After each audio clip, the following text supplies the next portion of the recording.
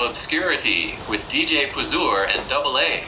Hey, Double A, how's it going? All right, Pazur, how's it going today? It's been only 5 minutes since we talked to each other, but I had to ask. That's all right. Yeah, it's good to check in periodically.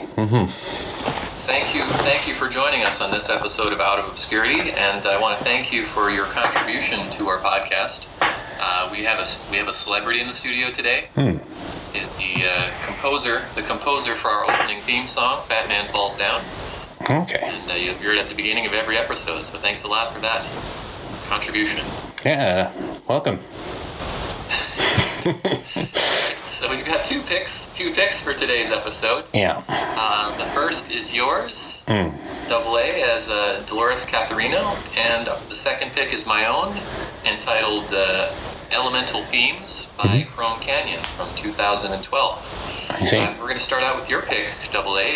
What can you tell us about Dolores Catharino? So I would say, just to begin, if we wanted to run down a few little tidbits, she is a artist from Alaska, multi-instrumentalist who started playing on the organ, switched to saxophone, also plays fretless guitar and bass, other woodwinds such as the flute and clarinet, and keyboard instruments in general. Was a recent, as of 2018, Rasmussen Foundation Artist Fellowship in Music Composition. I think that came with a $18,000 fellowship. Refers to her studio in Alaska as a laboratory, and I would consider a pioneer in polychromatic microtonal music. So she's really on the experimental avant-garde end of the spectrum. Yeah, and I would say if you look at words associated with her work at this point, that's probably what you will dig up. And using also, too, on top of that, instruments that are kind of more on the boutique side of the spectrum. For example, she uses a keyboard instrument called the tonal plexus, which I think they're in production is maybe only 100 or so, based on what I found. You won't find it at your local Best Buy. Not likely, unless, someone made a mistake in the ordering department. And again, I'm not sure how the price is affected by that scarcity, but I did see on a few forums it is rising in demand. People are looking to acquire this instrument. Some of the other ones too, pretty interesting. The Microzone U648. It's a 288 key hexagonal arrangement. So all of the instruments she uses probably look like something you would use to go to the moon rather than maybe make music on. But she seems to get some sounds out of there, which I guess we'll discuss whether or not we believe it is music. I imagine you may have some doubts. We'll get to that. Since you're talking about the instruments themselves, I wonder if you can explain for the listeners your views on the difference between an instrument and a controller. Are they the same, or an instrument and a controller, probably to me, would be the easiest differentiation. Is the instrument would probably be closer to something that is expressive along multiple different controls or control signals, and a controller, I think, kind of narrows it down to maybe a certain effect or a certain singular signal that's being fed into the overall composition. So if I were looking at an instrument, I would just consider it a little bit more multi-faceted. Cool. All right. So usually when we start out talking about our picks, you'd be describing the album, the album name, and when the album was made, and so forth. But she doesn't appear to have any albums, and maybe doesn't believe in albums. It's just conventional. That is an interesting conjecture. I would say that at this point, she is kind of just throwing her music out there, so to speak, to see what kind of responses she gets. Obviously, she's getting some coverage and such things as TED Talks and things of that nature, so perhaps there's no pressure to release any any sort of commercial album at this point if she's getting enough attention with what she's doing and the way that she's releasing it now. So, for example, all of these songs are available as of today. How many tracks was there? There's probably over a dozen tracks on Bandcamp. A couple dozen. Yeah. And where can a curious listener find them? So yes, download the files or stream them. You don't have to, but I always recommend supporting the artist as best you can at Bandcamp. You can look her up by her name. Her entire discography is available for, I believe, $7.15. That was the grand total I paid. Yeah. Hey, you support the artist. Way to go, mister.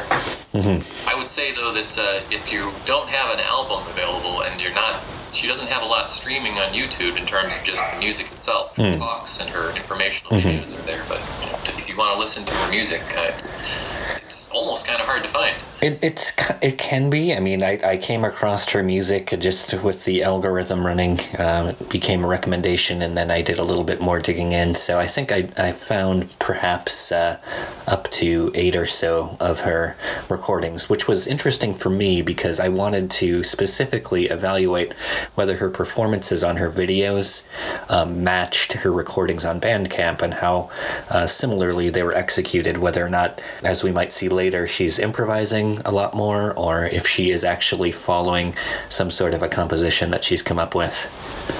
So is it live differences between live performance and recording work? That's what you do for serious music, I guess. Yeah. People have jobs analyzing that, huh? Indeed. But I didn't go too in-depth on that comparison for this particular program, but that was a point of interest while I was preparing for this. So. Sure. You say her music came up on your recommended listens. Was that on YouTube? Or? Yes, correct, on YouTube, as probably many people are exposed to music these days through some sort of video streaming or music streaming service. Do you see it as an advantage that maybe without trying to make a whole lot of money or being on a fellowship, for example, to make music, that maybe you're in it just for pure experimentation?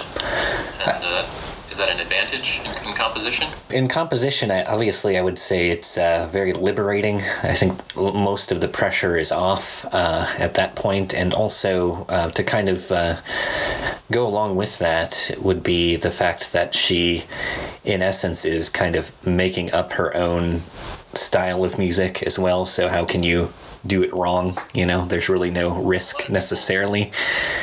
A lot of people say they're trying to make up their own style, but if you actually do it to the extent that she is, she's really pioneering something different. I mean, she calls it possibly the music of the future, which I think if anybody else were to say that, I would say it's pretentious nonsense. Yeah, and I thought when I heard that was a mistake. Yeah, I thought that I would not have done that if I were her. I think she was really kind of setting herself up for some pushback there. Yeah. Well, everybody needs to toot their own horn and get some attention. If you're not trying to make money, you should at least get recognition for being an innovator or maybe even the progenitor of a completely new style.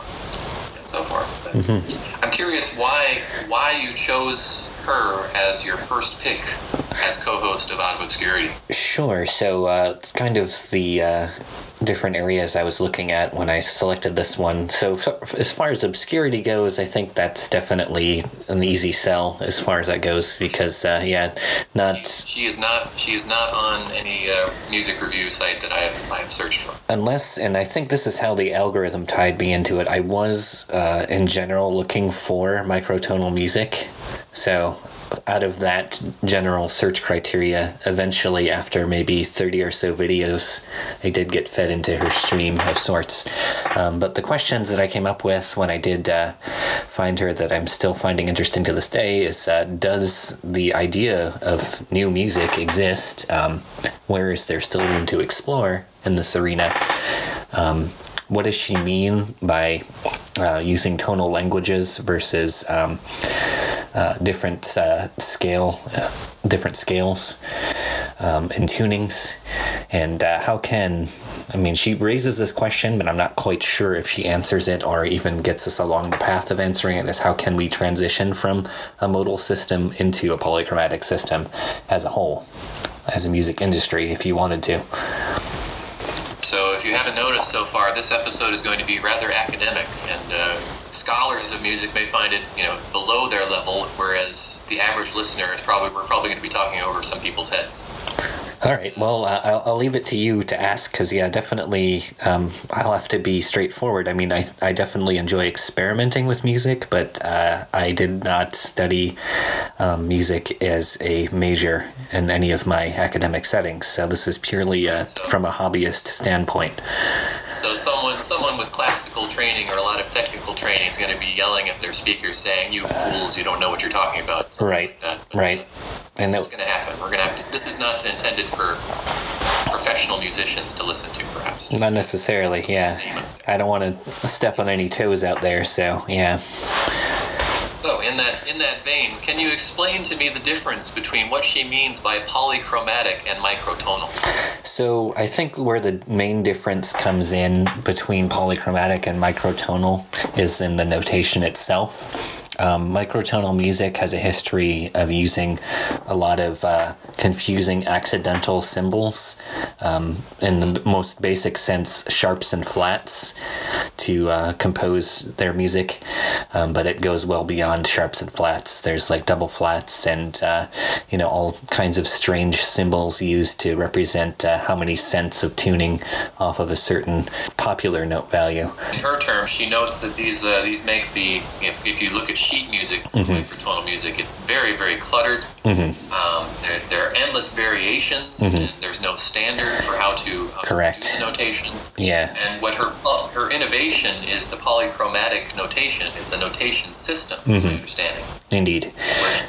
Where she's being innovative and also in how to put the music on sheet music, and that just means colors, basically, right? It's basically, and again, that's the way that she, I think, brought it up in one of her presentational videos to visualize it is a combination of 3 dimensions of the note name, the pitch depth, or the color, that's where the color comes in, and I guess time as it goes along in the progression there. So those would be the 3 dimensions she's looking at. So the pitch depth is, I guess, pretty much synonymous maybe with the pitch color. She does make a mention too, because you might say to yourself, well, what about us, not me in particular, but colorblind people? She says you can substitute with browns and grays if you are colorblind. So it was interesting that she even made, I guess, some sort of tip of her hat to those folks who still want to use this system but are colorblind. Very accommodating. She says this is she says this is more intuitive than any other system, and I guess I believe that. At first, when I heard it, I thought I'm going to play a blue C or a red F in those things, or a pink G or something like that. I thought, this is ridiculous. That's just sounds like pretentious, but it does seem to serve a practical purpose. Right, and when I first was introduced to the system too, I thought it was some way of maybe formalizing a case of synesthesia or something of that nature, but no, she, I guess, is actually trying to codify the different slight variations in pitch within a piece so that you can actually reproduce something that you've come up with for other musicians to enjoy without it being completely improvisational. One of the other things that she did as kind of a shorthand is she also uses kind of a hybrid tab notation along with the polychromatic notation, which basically just combines chord structures with the different colors as well, if you're familiar with tab writing for musical notation. I think this is getting already more technical than I can handle. Okay. Well, moving along. I think it's important that you mentioned that there are 3 dimensions to it. Because, on one of her YouTube videos outside of the TED Talk. And if this is all just sounding like gobbledygook, I recommend the TED Talk where she explains it all very, very concisely and clearly. Yeah, it's a fair representation of what she's trying to accomplish. However, I think, again, as I was kind of alluding to at the beginning, she may open up more questions than she is able to effectively answer at this point. Well, that's the job of a provocateur on the avant-garde. Pose questions. Let others others come to their own answers, because hers aren't necessarily going to be authoritative. But to put a popular culture summarization of what we're talking about, I think you could consider this what all the variations and polychromatic notation versus microtonal music. It all seems a bit like 3D chess in terms of just breaking into different planes and dimensions that you hadn't considered when you listen to music normally. Yeah, and I think if someone is going from simply listening to pop hits or music that is even obscure but follows a more conventional system, it can at least bring a level of enjoyment when you do notice maybe some sounds or some pitches that don't seem quite right in the music that you're already enjoying.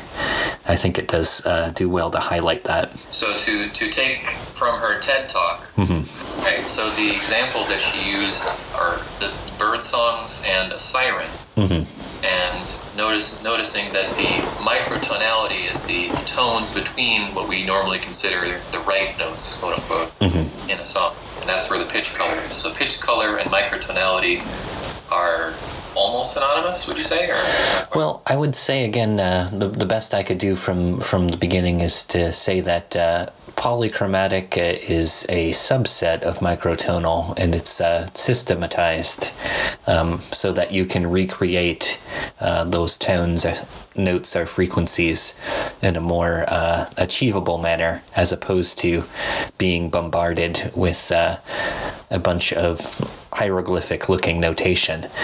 So, right. Yeah. Which would make it even more confusing. We understand that this is a very confusing thing, and she's trying to make it intuitive and accessible, which is, kudos to her for that. Certainly. So, one of the things that I don't know if this introduces more concepts than would be useful, but is considering the system that we currently use as even temperament, which essentially all of the pitches are equally split up along a tonal continuum, whereas she has no distinct divisions between all of these pitch notes. Modal is what she calls the basic fundamental. All Western music basically is based on it, and obviously for the last 200 years, so she's definitely got an uphill battle to try to break us out of this habit. That's right. Everybody thinks they know how to listen to music and can define what is and is not music. And I can imagine some people listening to her works would say, yeah, it's maybe not music. Because it doesn't follow the rules. Yeah. To put it into terms of numbers, too, if this helps some of the listeners, in the system with even temperament, often there are only 12 semitones per octave. So essentially what she does is splits that into up to 106 discrete tones in her music, which again, it would be hard pressed to get you to recognize each one of those incremental changes in between.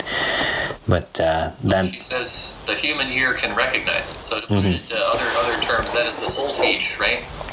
Yes. Go from one end to the other. She's got 106 tones. As opposed to, the standard. Which sounds pretty astronomically more complex. Yeah, and I guess some people, again, are going to say, why is it necessary, and what purpose could that serve? And I think she's also asking that question, but hopefully in a more thoughtful way than just, why not? Oh, she does, absolutely. And I think more so than, and I think where she goes a little bit off astray, in my view, more so than even saying this might be the music of the future, which gives an idea of, where things might be headed, or some hope even for new innovative compositions and so forth. When she starts using terms like the quote-unquote, quoting her here, the psychoacoustic effects of these microtones, or when you listen for the quote-unquote ghost notes, and the purpose of it might be to create, quote, new harmonics that we can hear but not measure. Right. That all sounds like maybe very exciting to some people, but to the average person, I think, I don't know. Some thin ice, definitely. So to address those terms that you introduced there. So the psychoacoustics, I guess, is trying to affect different thoughts or feelings by simply playing different intervals of notes, experimenting with that, which, I mean, if she's going obviously beyond, the major chords are happy and minor chords are sad, then I guess that can be good, but if it really does have a psychological effect, it can be dangerous, I would assume, if it really does, and she doesn't know what she's doing. Correct. So in some ways, I can appreciate it. In other ways, if it really does have these psychoacoustic effects, then I think she better figure out what she's doing. In reference to ghost notes, if there's some time for that, I thought about that a moment, and again, I guess these are the sort of things that can create those psychoacoustic effects, these ghost notes. I relate it to, if anyone's familiar out there with perhaps maybe the binaural tones, where you play two different frequencies on either side of the ear, and the difference between those suggests kind of a middle frequency. I think some of that might be going on with these ghost notes, but I haven't really dug into her terminology there as much. But that's as close as I can actually equate it to something that I think exists. I'm glad she's not just making it up for one TED Talk. Yeah, so, and again, I think what you were saying too about playing frequencies that the body or the mind can react to but are not really audible. I think she even admits that even if she could do that, the current recording formats and playback devices aren't even equipped to really fully take advantage of what she's trying to accomplish there. So extremely avant-garde. I think, again, she's kind of made this own little world of her own where it's impossible to be wrong with what she's doing. There's no one. It's hard to be critical because it's like you can't even tell necessarily what's going on at this point with what she's doing. To put it in terms of reviewing music, we don't know what the aesthetic is. What constitutes good microtonal music versus bad, or interesting and not interesting. And it should all be interesting to someone who's at least interested in the concept. Mm-hmm. No, I agree. I think that's a fair way to judge the music. Well, I think we inevitably do so even if we're not conscious of doing it. When most people listen to music and say, "Wow, that's great," or "I hate this," they're basing it on an aesthetic of. Oftentimes, I would say, and you can correct me if I'm wrong or disagree, that I think you're generally have a point of reference. Like, I like this music, and how does this music that I'm listening to that is new that I haven't heard before, how does that compare to it? And for microtonal music, I think there's no frame of reference. Yeah, to say what else have you heard? Yeah, and I have heard. Again, during my initial search for microtonal music, ones that I would fit into like either a jazz or an electronic general genre, which have been pretty enjoyable, but the polychromaticism or microtonalism that is mixed in there is kind of just a passing effect that they use to introduce the change into a new section in the song, and then they just go back to the same modal kind of compositional elements. So it's kind of just been used in other music creation as, again, not gimmicky, I wouldn't say necessarily, but just as we're moving into another section. Transitional. Like a bridge. Yeah, bridge more moving into, yeah. Right. And on that point, I want to go to two specific tracks that are on the Bandcamp discography. Okay. On Work For Her, which are the bridge compositions, as she calls them, in fact, exactly, which are the two tracks that are called Toward the Continuum. Yes. And she says that shows the divergence toward microtonal scales from the modal mode of music. And I think those are, if you're wondering where to start, where do you toe the waters of microtonality, I think those are good examples to hear just what we mean by the difference between the two. So start with Toward the Continuum 1 and 2.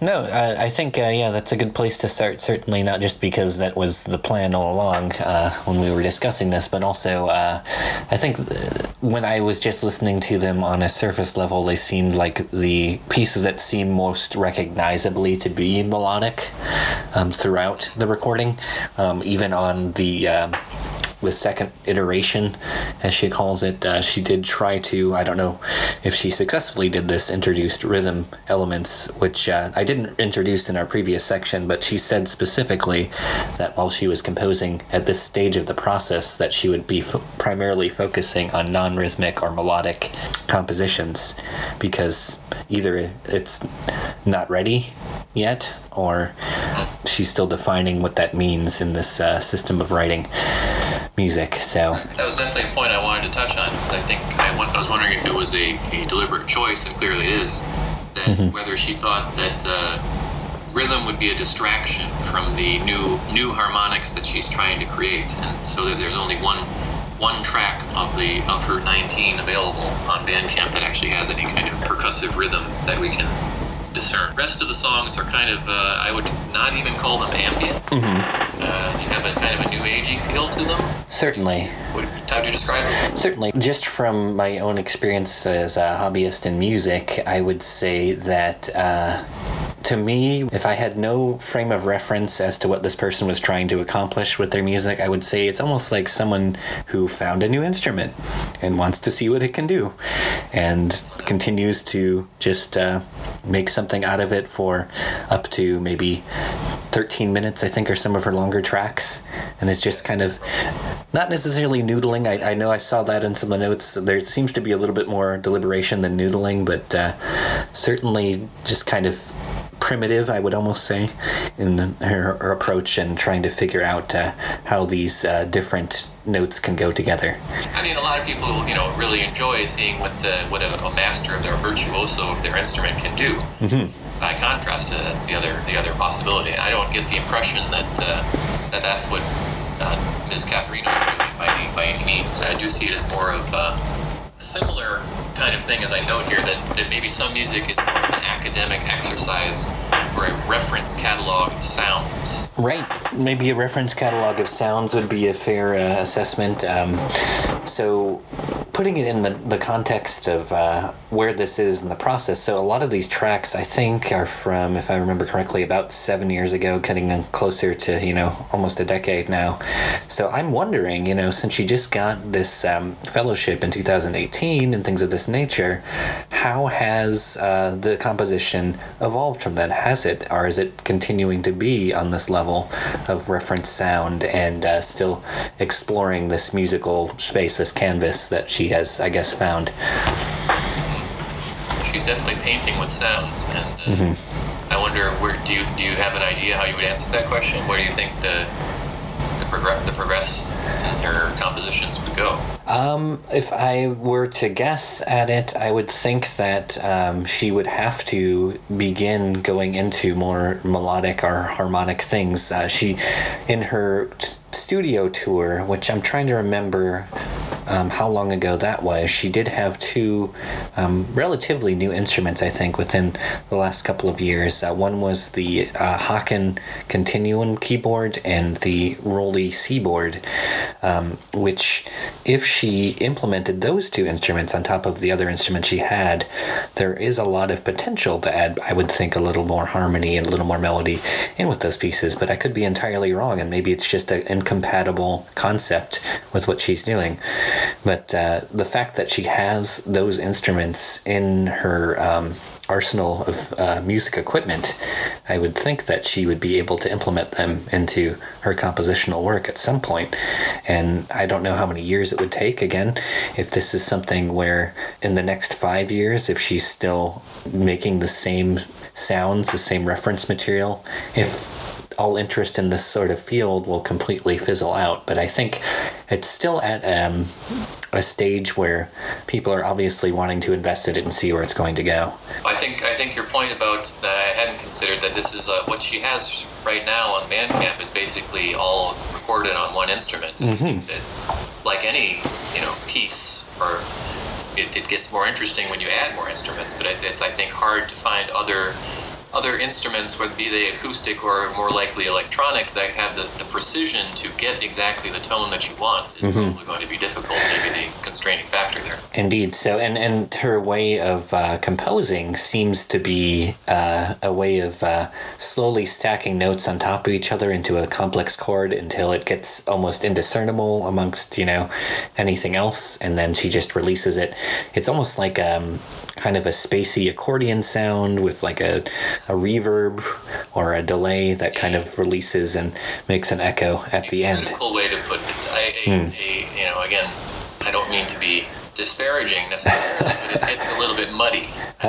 Okay. I have trouble. You mentioned that there being more harmonies than there already are. I think it's already pushing for new harmonics, and I can see that as it is an interesting experiment, like what happens if I push all these buttons at the same time, sort of a thing. And I have great difficulty differentiating between the tracks as they stand. Oh, absolutely. No, I when I sat down to listen to this back to back, as opposed to when I normally would listen to her music, which was maybe isolated tracks, and maybe while I wanted to do some perhaps meditation or something of that other nature, it seemed to fit in really well. But if you sat down for about an hour to listen to these songs back to back, you might be very tempted to look at your screen and say, is this a new song? Did the track end? What's going on here? But yeah, it's the case with a lot of experimental music and anything that plays with dynamics. It's a quiet spot.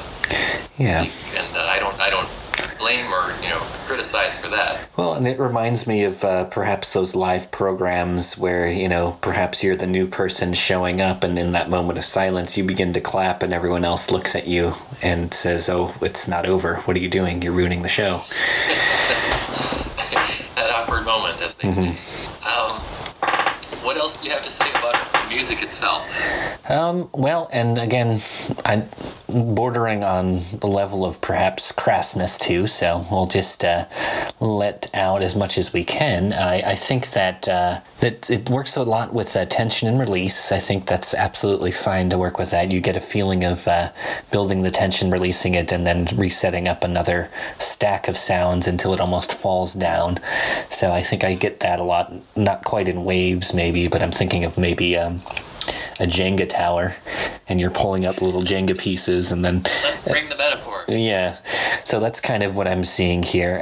Some of the sounds almost sound like a ridiculous cartoonish marching. You can almost envision like a goofy little spacey mime looking guy just kind of frolicking around with a little flower on his hands or something. I don't know. The visions we have, yes. Yeah. Results may vary. But it definitely has kind of like a marching sort of feel to it. Some of these spots, I would say in Slipstream, around 1:45, I kind of get that. I kind of get that sense again. In Nascent, I think there's another one. Praxis. It's interesting that you say it seems to be like marching after I've just said there's no discernible rhythm to it. So that would be the most rhythmic music of all is marching. Right, yeah, most rhythmic music, but these elements, because it's almost like the only part you can hold on to in these almost sprawling compositions. There's just a short moment of that going on, and then it's just back to the other things. It's like you almost saw something coming together, and then it kind of washes away into this kind of, undiscernible plane of sound. So I wouldn't want to call it a miasma, but I think what I think the average listener who's just sitting down and trying is going to be grasping at straws for something to hold on to, as this is music. This is not just sound coming at me randomly.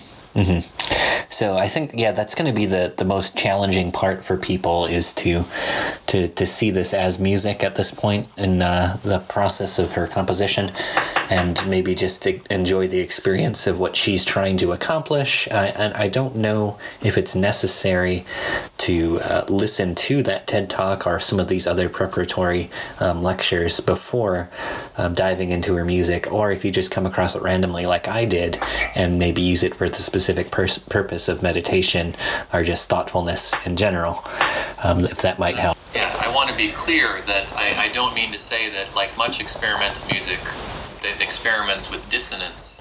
This is noisy by any means. I don't think this is any way like it's abrasive or anything like that. It's not noisy music. Yeah, I don't think it's intended to make people run in terror or have any sort of negative effect of that nature.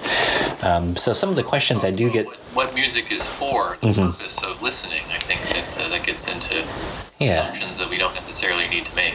Not at this point in the process, and if she hasn't made something evident by what she said about her music, then I probably would say that you're just filling in your own thoughts, which, if we are going back to the idea that this is like a laboratory and she's experimenting, then I would encourage her, if I could talk to her, to perhaps take in some data on people listening to your music and see what effect it's having, and then go back into your laboratory and do whatever else, and then continue that process and iteration until you get some sort of consistency amongst that. Because right now I'm having a hard time knowing if, after she does all of these very thoughtful compositions, if she is actually taking in a lot of feedback as to what it's accomplishing with the listener.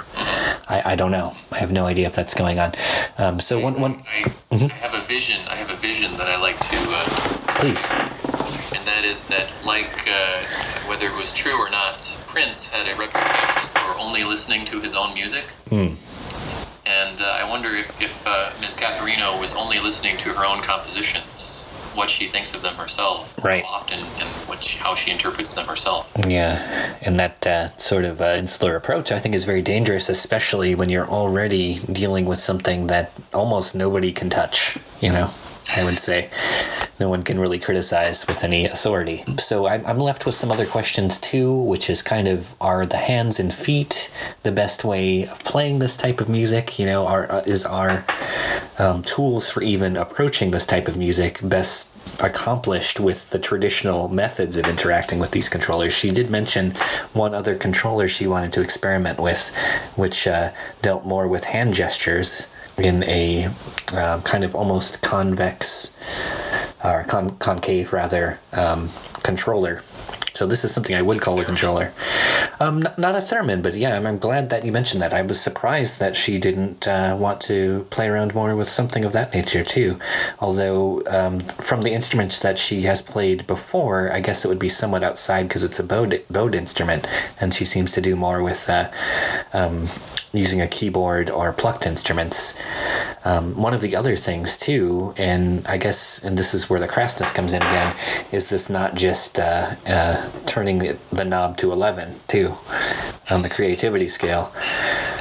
Like it's, would it just be volume then, or would it be experimentation or awesomeness? Well, yeah, all those things come into play, but I guess boiling it down, it would just be how many divisions of the octave are required for your music to be legitimate, for what you're accomplishing to be of worth. So that's where I'm still I'm not sure about her work, but I thought it was important to at least get her information out there, and then if anyone in her circle hears this, maybe put some pressure on her to release some of her current recordings or show what she's accomplished lately. Not a direct challenge, but just curiosity.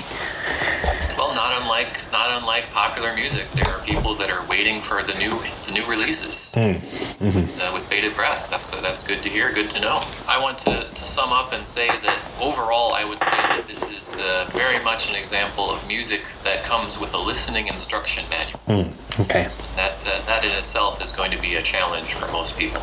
That's fair to say. And just a few more things that she compares her microtonality to the difference between a black and white versus a color TV.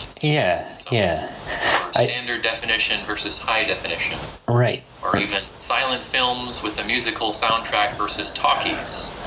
Yeah. You could go on and on with the metaphors. Sure, yeah, and the metaphors can be helpful, but I think it's useful at this point to throw as many out there as possible, because again, anything that can get somebody a foothold into listening to this and maybe contributing their own thoughts and maybe their own compositions, if someone else just wants to give this thing a try, then I encourage it, because I think she should not be the only person doing this. There should be more people experimenting with this. One of her more convoluted answers, too, was if I had to tell someone what I'm trying to do here, I'm trying to think of what the tonal language of an interstellar being would sound like. And that's, again, where I'm like, okay. And then she prefaces that with that clip from Close Encounters of the Third Kind. So, and again, I guess, but for me, that's like we don't know so much about that that it doesn't help me at all, unfortunately. It sounds cool, but explaining where your inspiration comes from is good, and also saying things that would appeal would be your first way to get into something, or basically your first impetus to press play on Bandcamp or YouTube. Yeah. Any which way you can is important to do that. Sure. And I think that the comparison with, say, black and white versus color TV, the appeal there is if you're just watching black and white, or if you're just listening to music with the modal scale, you're really missing out. Yeah, and so that's to me, it also brings back the other ideas. I'm surprised she didn't do this more in her talks, too, is all the different speaker arrangements that have existed, all the different hi-fi systems for audio files that have existed over the years. You know, I'm surprised she didn't make those kind of parallels, because that seems to be a little bit more close to what she's doing here, but maybe we're just living in a television type age. Oh, absolutely. I think sticking with the audio files is where she's going to get a lot more traction than someone who watches movies or TV. Get the audio files on board, and then you've got something. Yeah. But how many people are there like that? It's probably a small sliver of the population. Yeah, and again, maybe if you just talk to me and a number of years down the road and you ask me what I think of her, I'll say, who? I might completely forget about her. But over the last maybe over the last 6 months or so, I've been enjoying the thought of it, at least. All right, well, cool. I want to close, unless you have other thoughts, close with my rating, as I always do, even though there's no album to rate. It's well, I mean, we can just call this an album, I suppose, is fair enough. So out of 10 points, there are 2 points on my scale where listening to a certain kind of music requires an entirely different aesthetic to know whether you like it or not, which is what my subjective scale is based on. Okay. So out of 10 points, I would either give it a 6.5, which is to say I really need to reevaluate how I listen to music after listening to this, and so I appreciate it. Or I would say a 4.5, which is I'm saying that she's really trying to do something new and different and experimental, and I just don't get it, or I think it doesn't quite work. So I'm on the fence on whether I go above or below 5, where 5 is the point of I would prefer, I'm completely indifferent to it at 5, and above 5 is I prefer it to silence, and below 5 is I'd rather it be silent. Okay, so, yeah. How about you? So rather than, I guess, putting it in a point system, which I guess is easiest for people to maybe understand, is I try to break it down into different, what I would consider musical elements, and how well she pulls it off, like almost a yes or no. So the first one would be composition. Are the pieces enjoyable, or at least interesting? Enjoyable, I think I would put it at, maybe. Interesting, I would say yes. I think there's some interesting things going on there. The next one I would put is the kind of the element of musicianship. Are the pieces executed in a professional manner? And this is where I have a little bit of difficulty here. I have seen her perform the fretless guitar, so I know she's very talented. I've seen her do some really good things, but there are some things that she does in her playing which almost sounds like accidental stutters, and are kind of still in there. So I have a really hard time saying that those were intentional, but you really, after only listening maybe 4 or 5 times, do those things maybe stand out more. So musicianship, I would say pretty good. Recording quality, are the files themselves done at a level that is, distracting? Is there, unintentional pops and clicks and stuff in there? I think the recording quality is just fine. It's not amazing. You definitely can hear what I think she's trying to accomplish with the tones. I don't think there's any, things that are overblown or it's overproduced or anything of that nature. The mix, and this kind of gets more into the mix, is how well is it produced in the recording. So this thing is seeming to be mostly just one track, so I don't think there was much mixing involved. So I have to give her a pass on that, simply for the fact that I'm guessing a lot of this is a single track sort of deal. Things don't seem to be mixed inappropriately. And the very end, I guess, is kind of just the wild card of style. Is this something I could consider art? And I would say it's very closely approaching it. I don't know if it's there yet. I'm not ready to put my final vote on that. Art versus not art. That's yeah. An interesting binary. Well, I think that's all we have for her. We're going to transition to my pick in just a moment with the Elemental Themes by Chrome Canyon. So, and by ways of transition to my pick, I'd like to get your thoughts on synthesizer music in general, which we talked about in our obscurity quiz. Okay. And why does it get such a bad rap? Who takes it seriously? Well, for me, I'll relate it back to when I was younger and first kind of introduced, to synthesizer music. It just sounded fake, in the sense that this is something not to be taken seriously. This is a toy. So I think. Do you think there's a problem with the name synthesizer, that it's not real, it's then synthetic music? It wasn't even with the name of it, I don't think. I think, for me, at least, growing up in the 80s, if I have to age myself, listening to synthesizers, some of the synthesizer stuff from earlier decades sounded to me like it was just too chintzy and too goofy. Some better than others, obviously, and some just epically great that I maybe got exposed to later on and found out that they were from an earlier time. And I also think too, there's a significant problem with synthesizers of not necessarily lower quality, but of a particular taste. I'll say not aging well. yeah, that's I agree with that. Things sounding dated. That's the worst thing you can say about electronic music. That it sounds, maybe it was cool when it first came out, and now it just sounds like somebody on their $2 Casio. Yeah, if you want to put it for, I don't think any people listening to this necessarily will care for auto-tune stuff, but auto-tune stuff, where's all the auto-tune stuff these days? Does anyone care? I don't care. Not my thing. It never really was my thing, but it came and gone, and I think that sometimes the synthesizer new features or new sounds are kind of like that auto-tune thing. It's just a passing. And then trends and phases and gimmicks, I guess, are all ephemeral and so forth, but I think there's a certain style to most synthesizer music that endures, that is frankly science fiction. If it weren't for science fiction, I think, synthesizer music would be in a very dismal state this day and age, certainly. So, it has the ability to conjure the fantastic. I think very few other kinds of music do. Yeah. Even if it's a solo synthesizer. And, sometimes the cheesiness is part of the point where you can, right, be nostalgic about something. Right, and I was just going to say, there are some artists that work really well with nostalgia. Like, they can bring you right back either to that time or use things in such a way that mixes the old and new in a form that just fits better. That seems like it was just waiting to be used with whatever came out next as far as the technology goes. But then again, we run into the problem that for some things, for certain sci-fi movies, that there is no nostalgia for something that everyone agrees was terrible.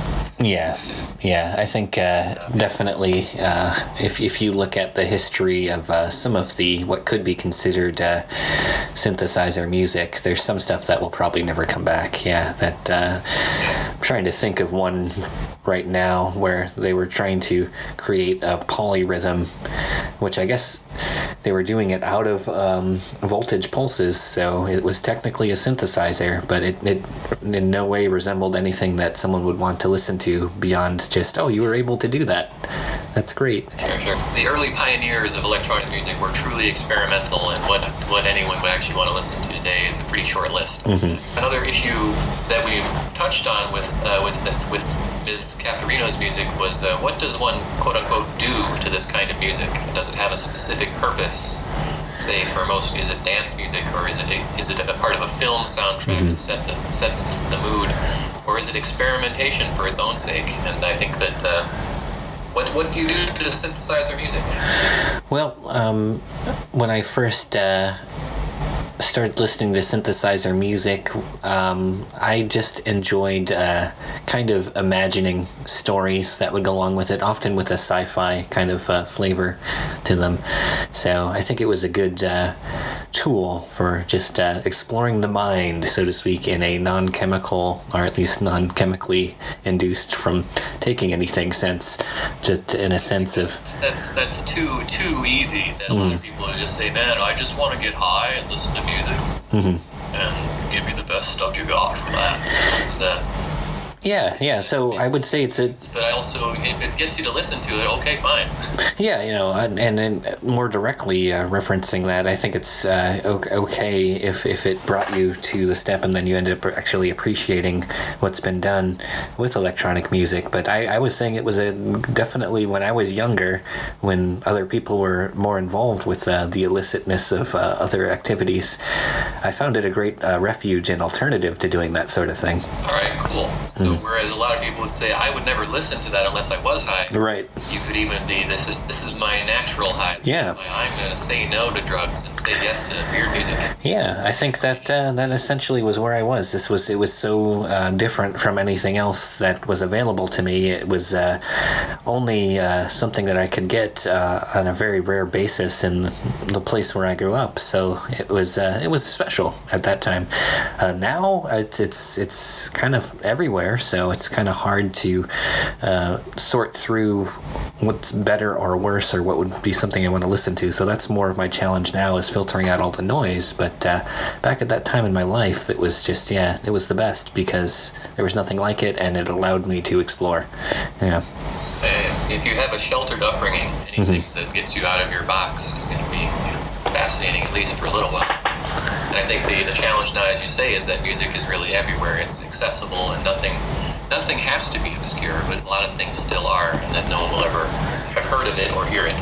Right, and some of the obscurity is warranted, too. I think some of the obscurity is the obfuscation of, stuff that you would want to listen to. So I think that the temptation could be just to use the available sources and streaming services to find. So I feel really fortunate in some ways to have come across some artists on YouTube. I give credit to the algorithm sometimes when I come across things that still seem can take me back to that feeling of when I was younger, like, this is special, this is for me, not so many people have seen this, and it's actually good, as opposed to someone off nowhere doing what I would essentially be doing myself with the equipment, which is not too impressive as of now.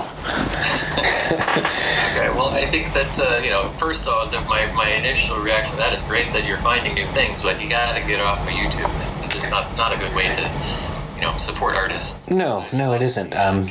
So yeah, exactly. And that was the only way I can, and that's what I try to do. And I guess I don't think Patreon is actually the greatest either, even though that seems to be how everyone supports themselves on YouTube. Sure enough. GoFundMe, go fix the music industry another day. Another day. Another day. Yeah. One more thing before I get into my pick. Okay. Just to be dismissive and disparaging of synthesizers and electronic music. We talked about microtonality and what a high concept that is. And when Ms. Catharino on her TED Talk played the siren, what came to mind, unfortunately, is other ways to achieve liminal pitches between what we normally think of as steps and half steps, those basic terms. Isn't that just using a pitch bending wheel and saying, look at me, I've got these fancy things which I could, anybody could achieve by just turning the wheel on a synthesizer and making it go slightly up, slightly down? So I guess, in some ways, yes. However, and what I've seen more with the instruments used to create microtonal and polychromatic music, and how it differentiates itself from some of the other music that uses the microtonality as just kind of a bridge or a transition, is that the pitch wheel, you can really only affect one note at a time, or a whole set of notes at the same time. There's no individual changing of each note. There's not a lot of dialing in and different combinations you can do with that. It's extremely limiting, I would say, and goes into kind of our previous conversation of instruments and controllers. Pitch bending wheel, I would say, falls more into a controller-y type situation rather than an instrument type situation. Yeah. Oh, it's part of an instrument. It's part of an instrument, but you can go back through a recording and then add your pitch bending as part of a control is kind of how I would see it. And as far as expressiveness goes, I think it's fairly limiting. Sure. Yeah. But it's easy. Yeah, it's easy to get an effect. I think using the pitch bending wheel in a again, personal taste is really coming through here. I don't like almost all the time I hear a pitch bending wheel being used. I'm not a fan most of the time, but sometimes I can say, okay, that I can kind of see what you're doing here. But now that other instruments, for example, the one that we had talked about that she had introduced in her studio, the C-board, the Rolly C-board, the pitch bending in that is far more satisfactory and natural sounding to my ear than a pitch bending wheel will ever get. And I think the subtleties of to throw back to the theremin too. So very evocative, and you can do a lot more with it. Yeah. So good for that. I know. All right. Well, I think that we made a comparison to some more experimental music that got popular in our consideration of Oneohtrix Point Never. I haven't heard all of his albums, but I'm impressed that even in this kind of synthesizer experimental music, there are names that are, if not household names, pretty recognizable in the industry. Any thoughts on how you get to be known if you're making this kind of music? That is a difficult question. For me, if I had to take a guess, being put on the spot, it would be more doing things of an extreme, or perhaps creating a very striking memory, and then being just good enough with your instrumentation and your compositional elements to have people want to share that experience with someone else. I think starting from being unknown at all, there is always a need to make a strong impression, whether or not it is accomplishing your ends artistically. It seems to be necessary in order to get people's attention. Some level of extremeness. Well, I think you're coming at this question from outside the industry, which is a different perspective that I have, at least in terms of being connected to who is providing all of the new music to, for example, college radio stations. I see. That's the gatekeeper of the industry. And what Ms. Catharino does not apparently have is a record label behind her. No. And that, I think, is the key to why Oneohtrix Point Never is popular, and why anyone would have come across my pick for today. Is that I think Oneohtrix Point Never is, I believe, on Warp, which is pretty well regarded as an electronic music label. Okay. Both commercially and artistically. And even for Chrome Canyon, which I'm going to transition to now, they're on Stone's Throw, which is, mostly, I think, a hip-hop label, actually. Interesting. It really stands out among the catalog. Yeah, I would say. Also pretty reputable. So let's move into Chrome Canyon. Very good. And the album, my pick for this episode, is entitled Elemental Themes. It came out in 2012, has 13 tracks, and is just under an hour long at 53 minutes. As I mentioned, it's on Stone's Throw, and it is almost entirely instrumental. Pretty obscure in terms of All Music Guide user ratings. Only about 23 people have commented on it in terms of how many stars it should get. It's rated 4 stars there. And my first question for you, after having listened to it, how many times? I'd say 3 times, and maybe one or two of those times were not all the way through, so some of them might have been split. Okay, so my second question then is, I would say this is still a fairly experimental album. Okay. I wonder if you disagree with that. I would have a hard time calling it experimental, but again, I'm open to hearing why you consider it as such. For me, I just think that although some of the instruments you don't often hear together, I think, yeah, compositionally, it seems very familiar. Okay. Would you say that you're agreeing then with Miss Catherino that in terms of composition, in regular melodies and harmonies and so forth, there's really not a lot of new ground to cover? I think that, yeah, it's very difficult. It really just, it depends on what you've listened to over the years, and I guess your ear. Certain melodies or harmonies that you've heard in one manner or another, if you hear it in another piece of music, it's very distracting for me to listen to that track again without being like, oh, this is the part that sounds like this, or I really like this track except for when I lose sight of, the part that sounds like this other artist that I enjoyed for a while. So it makes you almost dismissive of it, and not a fair way, because again, I really did enjoy this album. I thought it was very professionally done, like very good rhythms as far as getting things very syncopated, and everything just sounds like it has a lot of energy and very lively kind of stuff. So I really wanted to like it more because it was so well done. But because I had experiences where, it kind of sounds like this or that it kind of took me out of it. Okay, interesting. Well, I would, to stick with the experimental or not question, I would say that the work with I think there's mostly, if not all, live drums in it, and I think the combination with that and the synthesizer, and there's a very lonely saxophone track. One of them, I can't remember which one it's called, and I would say that in itself is unusual, as you say.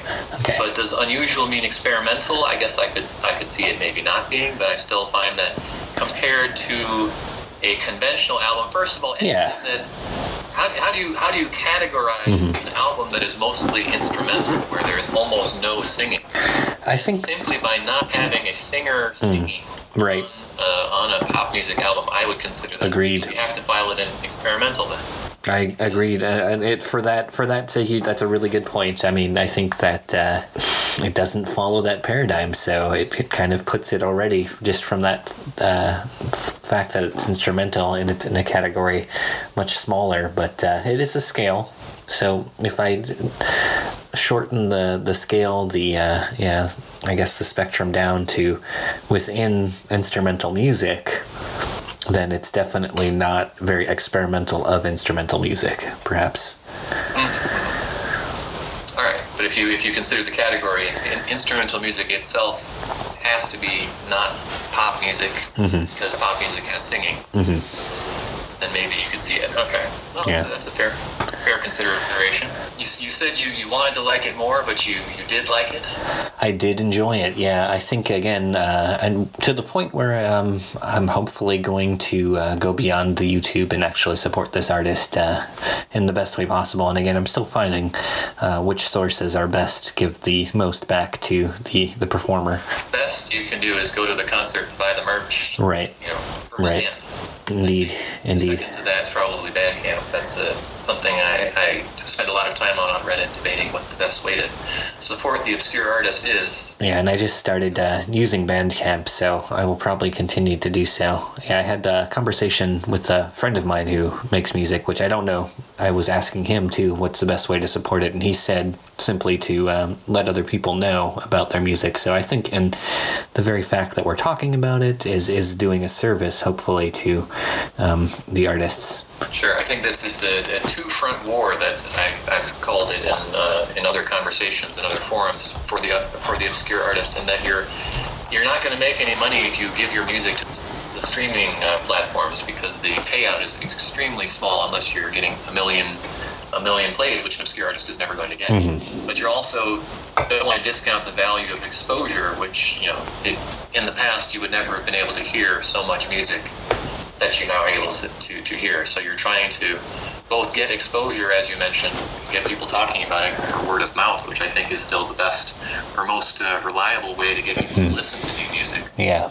But at the same time, you'd like to see some compensation at some point. Right. It's going to be an uphill battle, two for a war, as I called it. Here's some fun facts before I get into actual reviews. There are 2 reviews of this album I want to talk about. Okay. You saw on Pitchfork and AMG. Okay. If not, I'll just quote them and you can comment. Yeah. But I think that overall, I found the melody is very engaging, and certainly I mentioned the incorporation of more organic and acoustic instruments is unusual. I think even for a group like Tangerine Dream and Ozric Tentacles, the predecessors to this album, in terms of the sound, they didn't. I don't think they did it as well. Okay. As on this album, in terms of especially the drums, especially on most synthesizer and electronic music, it's very rare to have live drums in the background of tracks. So I found the rhythm and the melody going very well together. I think it's despite being almost all instrumental, it has the drama, it has the heft behind it. Oomph, you could say. Yeah. Of heavy metal, let's say. Yeah, and I have seen, too, where you're introducing acoustic drums, there can be a tendency to just drown everything else out. I think that was well balanced enough. I think it did suit itself as a backbone to the tracks. Do you feel a drama, a pull to the music? I mean, it's easy to go the other way and just say it's cheesy synthesizers, cheesy keyboards. Yeah, I think that it's a fine line always, again, for reasons that we discussed and why people don't like synthesizer music. But again, I think that this one balanced it out well enough where there may be a moment where you're like, well, I hope they don't, or they better not, and they end up doing just fine. Yeah, there were chances, there were pauses or moments where it's like, okay, this could really suck here. I hope it doesn't, and it didn't. So go downhill fast. Yes, this could really go downhill fast, but it did. I think it stayed consistent throughout my listening. There was never a point after the second listen where I was like, all of those concerns on that first listen were just gone, and I could just enjoy the album. So I think, There's a tension. There's a tension. It could go down the wrong path. And I think with the comparison with heavy metal that I'm trying to make, both serious, quote-unquote, synthesizer music and overly serious heavy metal, they both can get caught in their own hubris and be ripe for ridicule, like being made fun of, Like, yes. oh my gosh, this is so cheesy, right? Right. So I think... I don't think this goes quite that far into that territory, but I could imagine that some people could hear it that way. Yeah, and again, different threshold for different people. I think there are definitely some out there that would say, okay, yes, it did cross that line. I think in terms of nostalgia, for some age groups, they don't have any nostalgia at all for this. There was only the cheesy bad stuff. Maybe. And say our parents' generation, maybe I would play this for them. I expect them to like it. And not for everybody, I guess. And the guy stands out like a sore thumb on the hip hop label Stone's Throw. He's basically he looks like Owen Wilson. Okay. On a hip hop label, that's not gonna be to your credit. No, probably not. Probably not. So in terms of other good things, that I did whenever I'm getting into the reviews now, the producer of this album also worked with Bjork and Daft Punk. Okay. And I wonder if you could hear any of that. So, strangely enough, not Bjork, but I did have on the track called Branches a distinct Daft Punk feel to it. So that was on my list of sound-alike. But I did not get Bjork. I could probably see that. Some influences or effects there. But Daft Punk definitely came through on the track Branches for me. Right on. And I think in terms of the influence of the producer, in terms of making all the tracks are all pretty tight, I would say. There's not just, I wouldn't call any of them sprawling or abstract. It's very on point. It follows, Question. Go ahead. Yeah, it follows along. The question and the complaint of another reviewer is that this isn't danceable. This is an expectation that it's electronic music is dance music, and that what you're supposed to do is dance to this. Yeah, I found that... It's kind of insulting. I found that Well, the review that I have two different reviews on Pitchfork, which is kind of, I consider it the hipster, voice of the hipster. They gave it only a 6.3 out of 10, which for them is basically saying they didn't like it. Wow. And I'll quote some of that review in a minute. Okay, and to compare that to All Music Guide, which I find usually more well reasoned and balanced, they gave it 4 stars out of 5, which is they clearly liked it more. And in terms of individual tracks, we usually talk about RIYLs. And if you like this, you should also check this out. That wasn't very easy with Miss Catharino. Okay. But I think that there's a lot that you could compare this to. And the other reviews mention, the Pitchfork review mentions Vangelis and Wendy Carlos. Have you heard of either of them? No, I'm not familiar with them. I don't know either, but apparently they both work on film soundtracks and specifically sci-fi film soundtracks. That makes sense, yeah. Yeah. So, and the individual track that I wanted to point out was Car Fire on the Highway. And I think it compares favorably to the work that Air did on the Virgin Suicides. Yeah, the spoken word kind of part of it, certainly.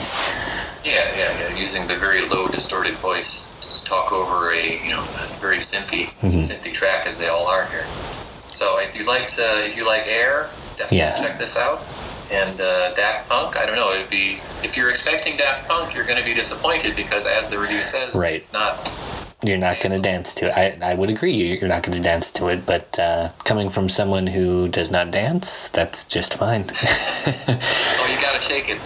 Maybe. That's what music is all about. Maybe. And to that point specifically, if you wanted to, there is a remix album of this album, they're both available. I didn't say where you can find this album. You don't listen to it on YouTube. Please, by all means, go to eMusic and buy it, or some other place. I can't remember if it's on Bandcamp. It'll be in the show notes how you can get this album. All right. Please buy it rather than streaming it, because it's definitely a smaller artist who's not going to see more than pennies if you stream it. Yeah, and that's, if anything that I would harp on, even though it may not be directly related to the theme of obscure music, I think it's always worth mentioning that. Yeah, I appreciate that. So there is, as I wanted to say, there is a remix album that I did buy to try to give some more support to the artist, and I was really disappointed with it. I initially wanted you to listen to the remix album, and then I just said, don't even bother. Yeah, I think I remember that. It takes something unique. It takes something that has its own voice, that is a showcase for the synthesizer on an album, and it just turns it into an electronic dance music. Yeah, which I guess answered the problem that one reviewer had. Oh, okay.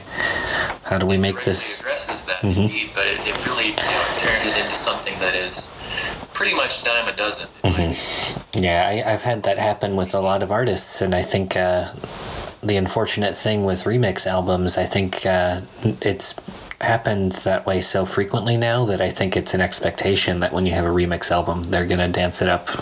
I've come to that acceptance. Yeah.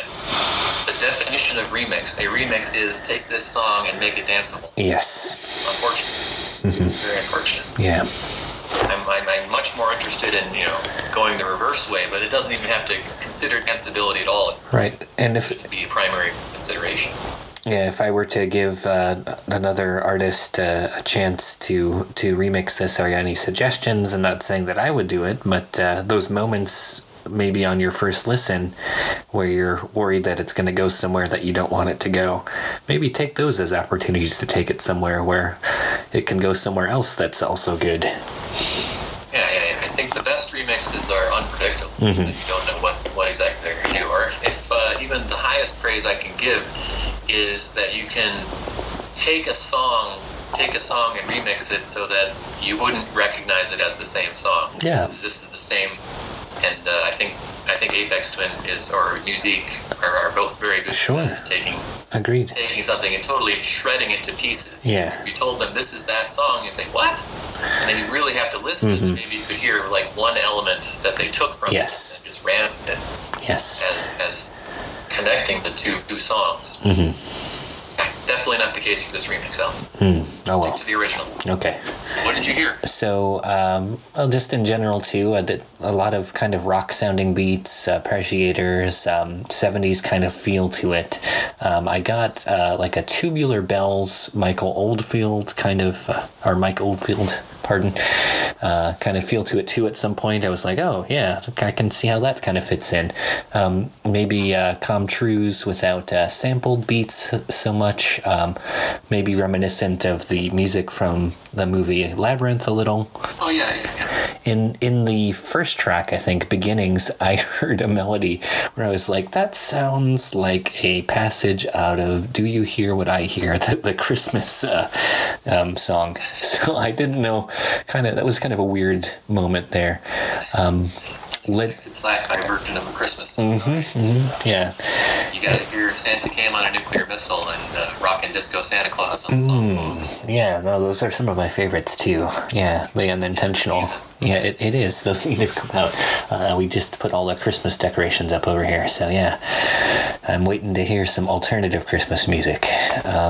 Legends, I heard some kind of siren sounds, which kind of tied into the Dolores Catharino stuff, so that was kind of fun. Like I said before, Branches had kind of a Daft Punk, and now that you mentioned it, I did get that kind of ear feeling. I couldn't quite place it, but that's definitely what it was from the Virgin Suicides on the car fire on the highway.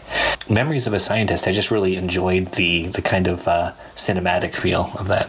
Absolutely. This is going to conjure images.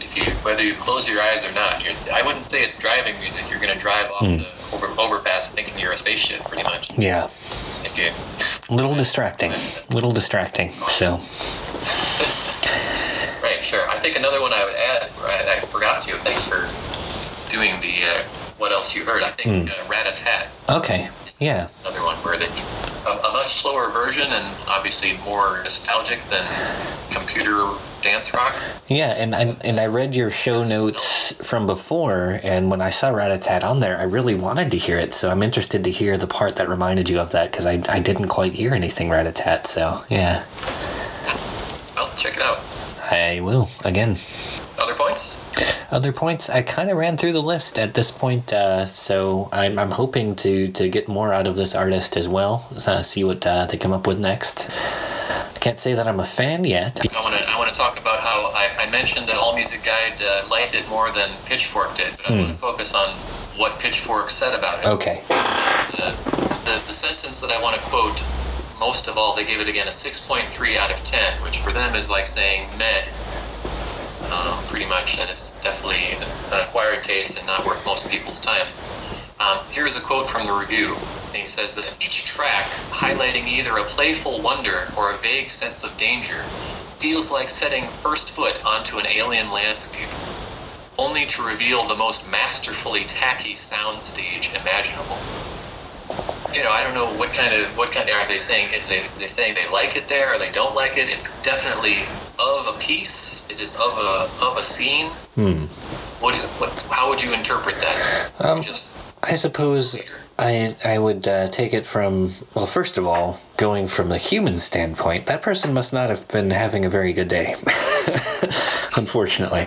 The context for listening, I think, first of all, makes a big difference, which is why I try to listen to albums, and as you suggest, at least more than once, because context makes a huge difference. For my interpretation of the actual content of what he's saying, it sounds like he's saying they threw a lot of stuff in there for the sake of, like, what do we have in this studio? Okay, we have this, let's put it on the track. Okay. Interesting. And the sentence before that, another one that I would not compare to, because the very epitome of cheesy synthesizer music, Mannheim Steamroller, is they call it their synthetic grandiosity. I can hear that, but I wouldn't want to make any direct comparisons because I think that is just too cheesy. Yeah. Other things that they mention in this album, basically they say this album is just for geeks. and that the average person will find nothing to enjoy. They say, to those not in possession of a 12-sided die, this probably doesn't sound terribly appealing. And so he's deliberately targeting the fantasy people who are watching Krull and liking it. Oh, yeah. Which I did not, and I also do not own a 12-sided die. I've never played Dungeons and Dragons and any of that stuff. Okay. So, I mean, would you recommend it? Would you recommend it specifically for that crowd? Sure. That crowd? Yeah, I think there's some appeal there. If I can speak for some of them. Again, not a big Dungeons and Dragons guy, but definitely the fantasy genre in general. I have some traction there. Yeah, I think there would be some elements, certainly. And when I when I watched Krull the first time, to be fair, I thought it wasn't too bad.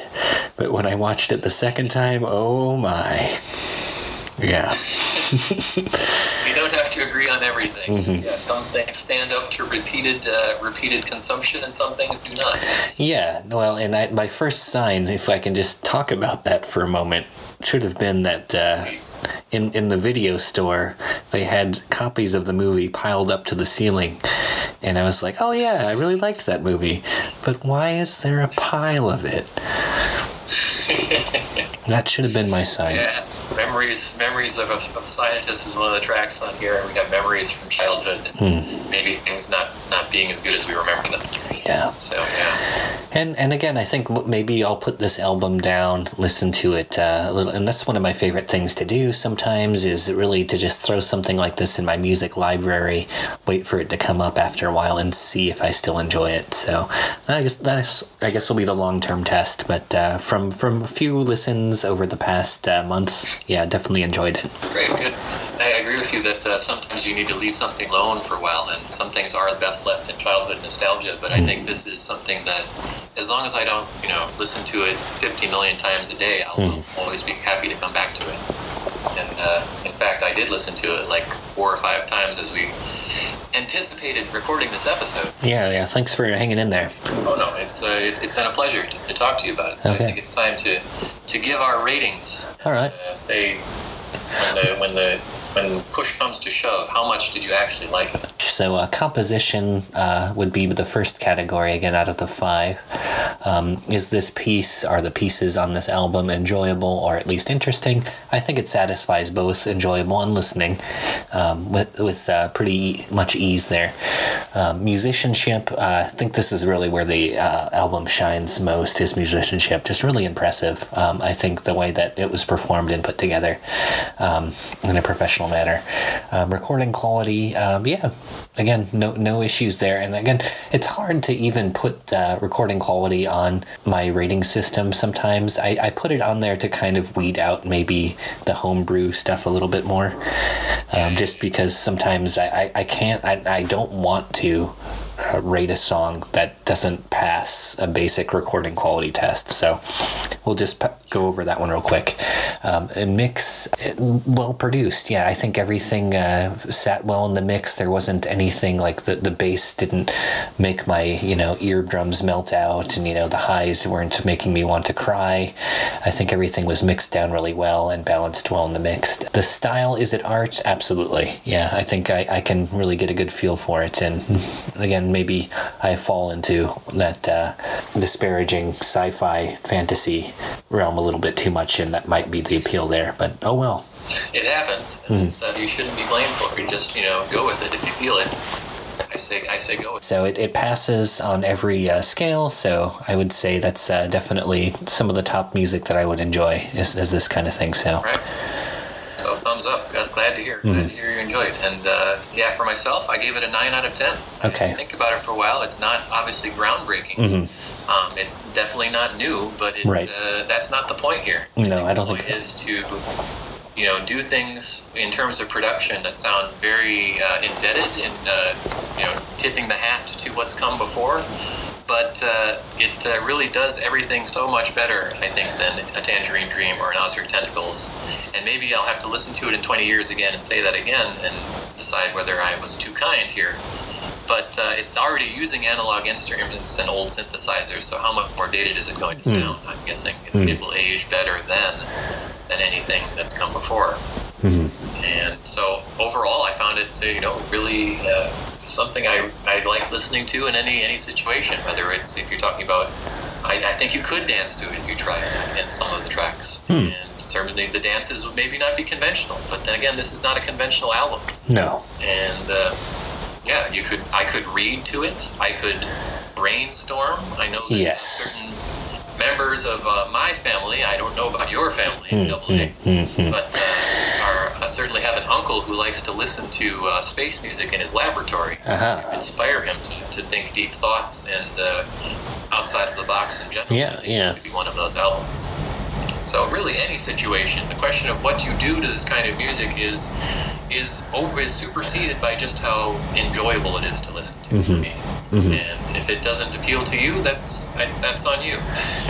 One more thing is that for a rating of 9, I want to say that the album aspect of it, since we are comparing to one who has eschewed or maybe transcended the packaging of music into an album, I think this very much is a cohesive album where if I only listen to 1 or 2 tracks, I feel unfinished. I feel like I need to listen to the rest to complete the journey. It's a good point. Yeah, no, and that's not something that I have in my rating system. Maybe I need to add that in, is how well, as a piece, as an album, does it fit together.